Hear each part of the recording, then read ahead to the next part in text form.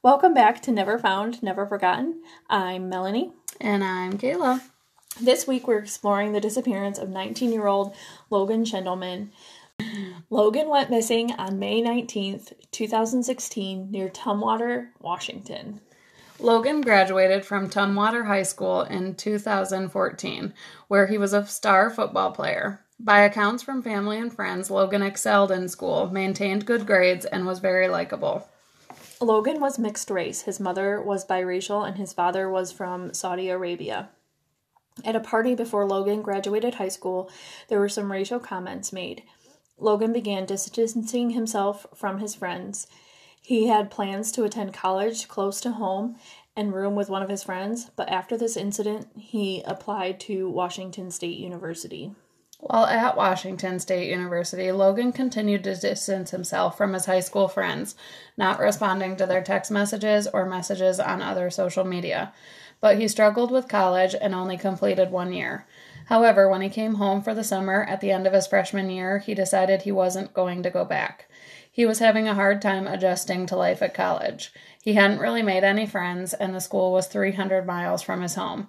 It was also reported that he couldn't go back because of poor grades. Yeah, the Disappeared episode that I watched on this case said that he was really upset about these comments that people made at this party, and like he was really hurt by that. Like, and he thought that he was like, I thought these people were my friends, and if they're my friends, why would they make comments like that? And so he suddenly decided to go to this college that was far away.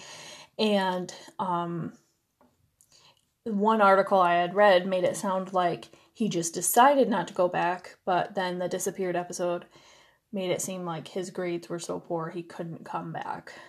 So, interesting. I don't know which it is. I can kind of relate with the, like, hard college year, like... Yeah, that my first year it's kind of brutal. Living away from home, not knowing anybody. Mm-hmm. I mean, and I had Tom there with me, which was... Right. It's a big adjustment for a lot of people. A lot of people don't even do it, like me. I went to college, didn't move there. So he moved back home with his grandmother, Ginny, who had raised him and his half-sister, Chloe. The family situation was that his mom, Hannah, still lived nearby in Olympia, Washington, so they saw her regularly. But when Chloe and Logan were small, Hannah wanted to go to art school. At that time, she signed over guardianship to her mother, Ginny. Logan worked multiple jobs, including working on his great-aunt Mary's farm. She described him as being quiet and sensitive, and that he had become more withdrawn after he had left for college. His grandma reported that he had been smoking a lot of marijuana before his disappearance. She also said that there was some tension at home because Logan didn't get along with his sister's boyfriend, who had also moved into the home. Chloe's boyfriend, Jake, and Jake's 2 children had moved into the home, and Logan felt like Jake was trouble. He had some previous run-ins with the law for incidents that included domestic violence and assault. However, after Logan disappeared, police questioned the boyfriend, and he passed a polygraph. So when I was researching this case, I always usually start with the Charlie Project to get sort of an outline of the timeline of events or whatever, and then I look for other news articles. What was interesting is that the news articles didn't mention this boyfriend at all, this Jake, and this relationship he had with Jake. It was only when I watched the Disappeared episode that I heard about it. So I definitely liked watching the Disappeared episode so that it kind of filled in some of those blanks. Right. And I trust their investigation more than my own. You know, like... They have the resources and paid staff to really dive into the case where... Right. So, interesting point, like, he was... Watch the Disappeared episode. Watch the Disappeared episode. On the morning of May 19th, he spoke with his grandma. She said that he seemed nervous and did tell her that he had had an epiphany about himself and that he needed to work through it. She told him that they would talk about it later that evening, and she had to go to work, but that was the last she heard from Logan. The next day, worried that she hadn't heard from him, Ginny pinged his phone. It pinged near Olympia, Washington, which was where his mother's family lived. She assumed he was with his mom, so she didn't worry. On May 22nd, a family member was talking to Logan's mother, and she said she hadn't seen Logan in over a week. This is when they realized that something was wrong. Ginny went to the Thurston County Sheriff's Office, but it wasn't staffed, and they would have to return the following day. The next day, May 23rd, a missing persons report was filed with the police. When Logan's license plate was run through the database, it was discovered that his car had been impounded after being abandoned on Interstate 5. The car was identified as belonging to Logan. It was a black 1996 Chrysler Sebring. His wallet, ID, debit card, $25 in cash, cell phone, keys, and a water bottle were all inside. A witness reported seeing Logan and two white males on the shoulder of Interstate 5 near exit 95. They were outside the vehicle. The witness said that the car was still on the shoulder of the highway on her way home from work that afternoon, but the hood was up. She described the men that Logan was with to police. One of the individuals was described as being about 6 foot tall, very thin, with thin blonde hair cut in a bowl cut. He was wearing clothing that looked too small for him. The other man was described as having blonde, shoulder-length hair.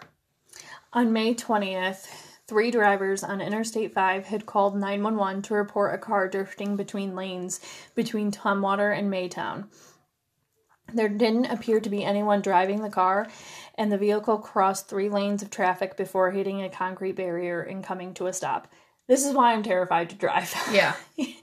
It's not my driving skills, it's everybody else on the road. The caller reported seeing the driver exit out of the passenger side of the car and run into the woods off the highway. However, police questioned this sighting because the caller described the driver as a tall, white, thin male. This doesn't match Logan's description. Also, police say that there were bags containing food sitting undisturbed on the passenger seat. So if a person were to crawl from the driver's side into the passenger side to exit the car, the bags would have been disturbed. A 2-mile radius. And was his car smashed in the front? It didn't really say. Because if it hit something, you would think it would have some sort of damage. If he hit a median, you would think the front of it would be all smashed. A 2-mile radius was searched by helicopters and dogs with no sign of Logan. Police then used helicopters with heat-sensing technology to conduct aerial searches. This also turned up nothing. On May 21st, there was a 911 call from a driver who was driving parallel to I-5 that a black male was wandering around naked. The area was known for a lot of drug use, and a search with dogs was conducted in this area, but also yielded nothing. A week later, someone at Olympia Regional Airport checked in on Logan's Facebook page, and this caused the family to speculate that Logan may have tried to leave the country, perhaps to go to Saudi Arabia to find his father. However, it was later discovered that this check-in was from the year before. You know how, like, Facebook time brings. Yeah. Police say there is no evidence of foul play in this case. They do not want to rule out the possibility that Logan had an undiagnosed mental illness. Ginny, Logan's grandmother, had said that Logan was smoking a lot of marijuana and had become very paranoid because of it. He thought people were looking into his window at night, so he would lock himself in his room. She wonders if this paranoia could have led to a mental break of some sort. Police have also not ruled out the possibility of suicide. Logan was struggling with his identity. Part of him was African American, and yet he had little contact with that side of his family. Before he went to college, he did meet with his aunt on that side of the family, and he was interested in knowing more about that. The fact that he didn't have more contact with that part of his family had been a source of tension in the family. Some accused Ginny of preventing him from having relationships with them, and he had only recently learned that his father was Saudi Arabian. he was struggling with his identity and with what he wanted to do with his life. Anyone with information in this case can contact the Thurston County Sheriff's Office at 360. Anyone with information in this case can contact the Thurston County Sheriff's Office at 360-786-5500. So this is episode 12, which means the winner of our giveaway is Linda Mallory. We will be in touch with you about getting you hooked up with a Never Found, Never Forgotten t-shirt. Get you your first merch, girl. And also we need to do a TOP 3. What is it this week? This week, it is our top 3 favorite household chores. We've done our least favorite. Now we're going to do our favorite. You want to go first? TOP 3EE. Top 3 favorite household chores. Number 1, vacuuming. I will vacuum any day, anywhere, for as long as you would like. I agree with that one. Vacuuming is very satisfying. It is, because you can see it getting cleaner. You can see an immediate thing. Yep. I don't remember what I said for least favorite. Did I say dishes? Because I felt like... I think you said you wouldn't... I think I said I used to hate them, but now that I have kids, I think dishes. Because you know what? After I'm done cooking dinner and eating dinner and I stand up to do the dishes, everyone flees the kitchen. And I am left with like 20 minutes by myself to wash my dishes. No one touching you know, sometimes I listen to a podcast. Sometimes I put on my jams on my speaker and I wash my dishes. And that's also a one where you can like see an immediate, change. Yeah. That's why I like it. Next one. I think just like normal tidying. My 3. So I agree with you also on the decluttering. So right now my Christmas tree is up. I was feeling like pressed in on all sides. Like there was a lot in my living room. So Christmas does that to me. I moved my coffee table down into my basement for temporarily. I did. I moved a whole bunch of crap. Friday night. Oh. Yeah. So, I definitely can feel the declutter, and that's what I was working on before you distracted me with I did not distract you. Coming over here to hang out with you. She loves me. Decluttering, definitely. Vacuuming. Bathroom. You're weird. I love a clean bathroom. Ew. Like, the rest of my house could be, like, falling apart. But if I have a clean bathroom, I feel like I've accomplished something. Like, what do you do to clean your bathroom? Well... Like, just scrub your toilet? I scrub my toilet. I don't mind scrubbing a toilet. My own toilet. Scrub my sink. Scrub yours. I hate cleaning my sink. It stays clean for half a day until someone brushes their teeth and spits toothpaste down the side of it. My husband, the downstairs bathroom, he also gets beard hairs all over. I want one of those beard catching nets for Tom. I almost bought Michael one for Christmas. He does it upstairs, and he's like, I cleaned up. And I'm like, no, because there's still 65 beard hairs everywhere. So I do the sink, then I do the mirror. Yeah, because when I floss my teeth... Ew, oh my God.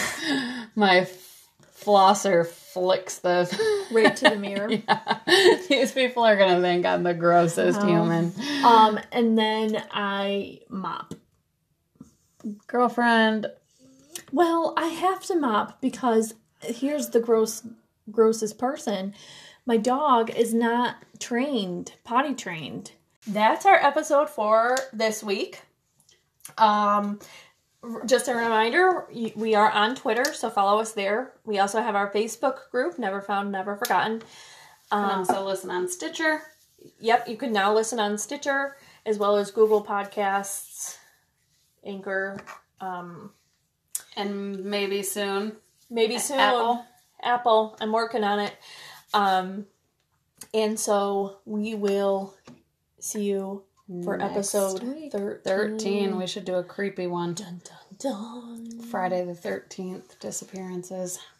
But it won't be Friday the 13th. It won't be Friday. Well, it'll be closer to Christmas, so I was thinking about doing Christmas cases. Oh, I have a great one. I've already done it. Nope, I know what it is. OMG. Okay, so that's our episode. Thanks for listening. Bye.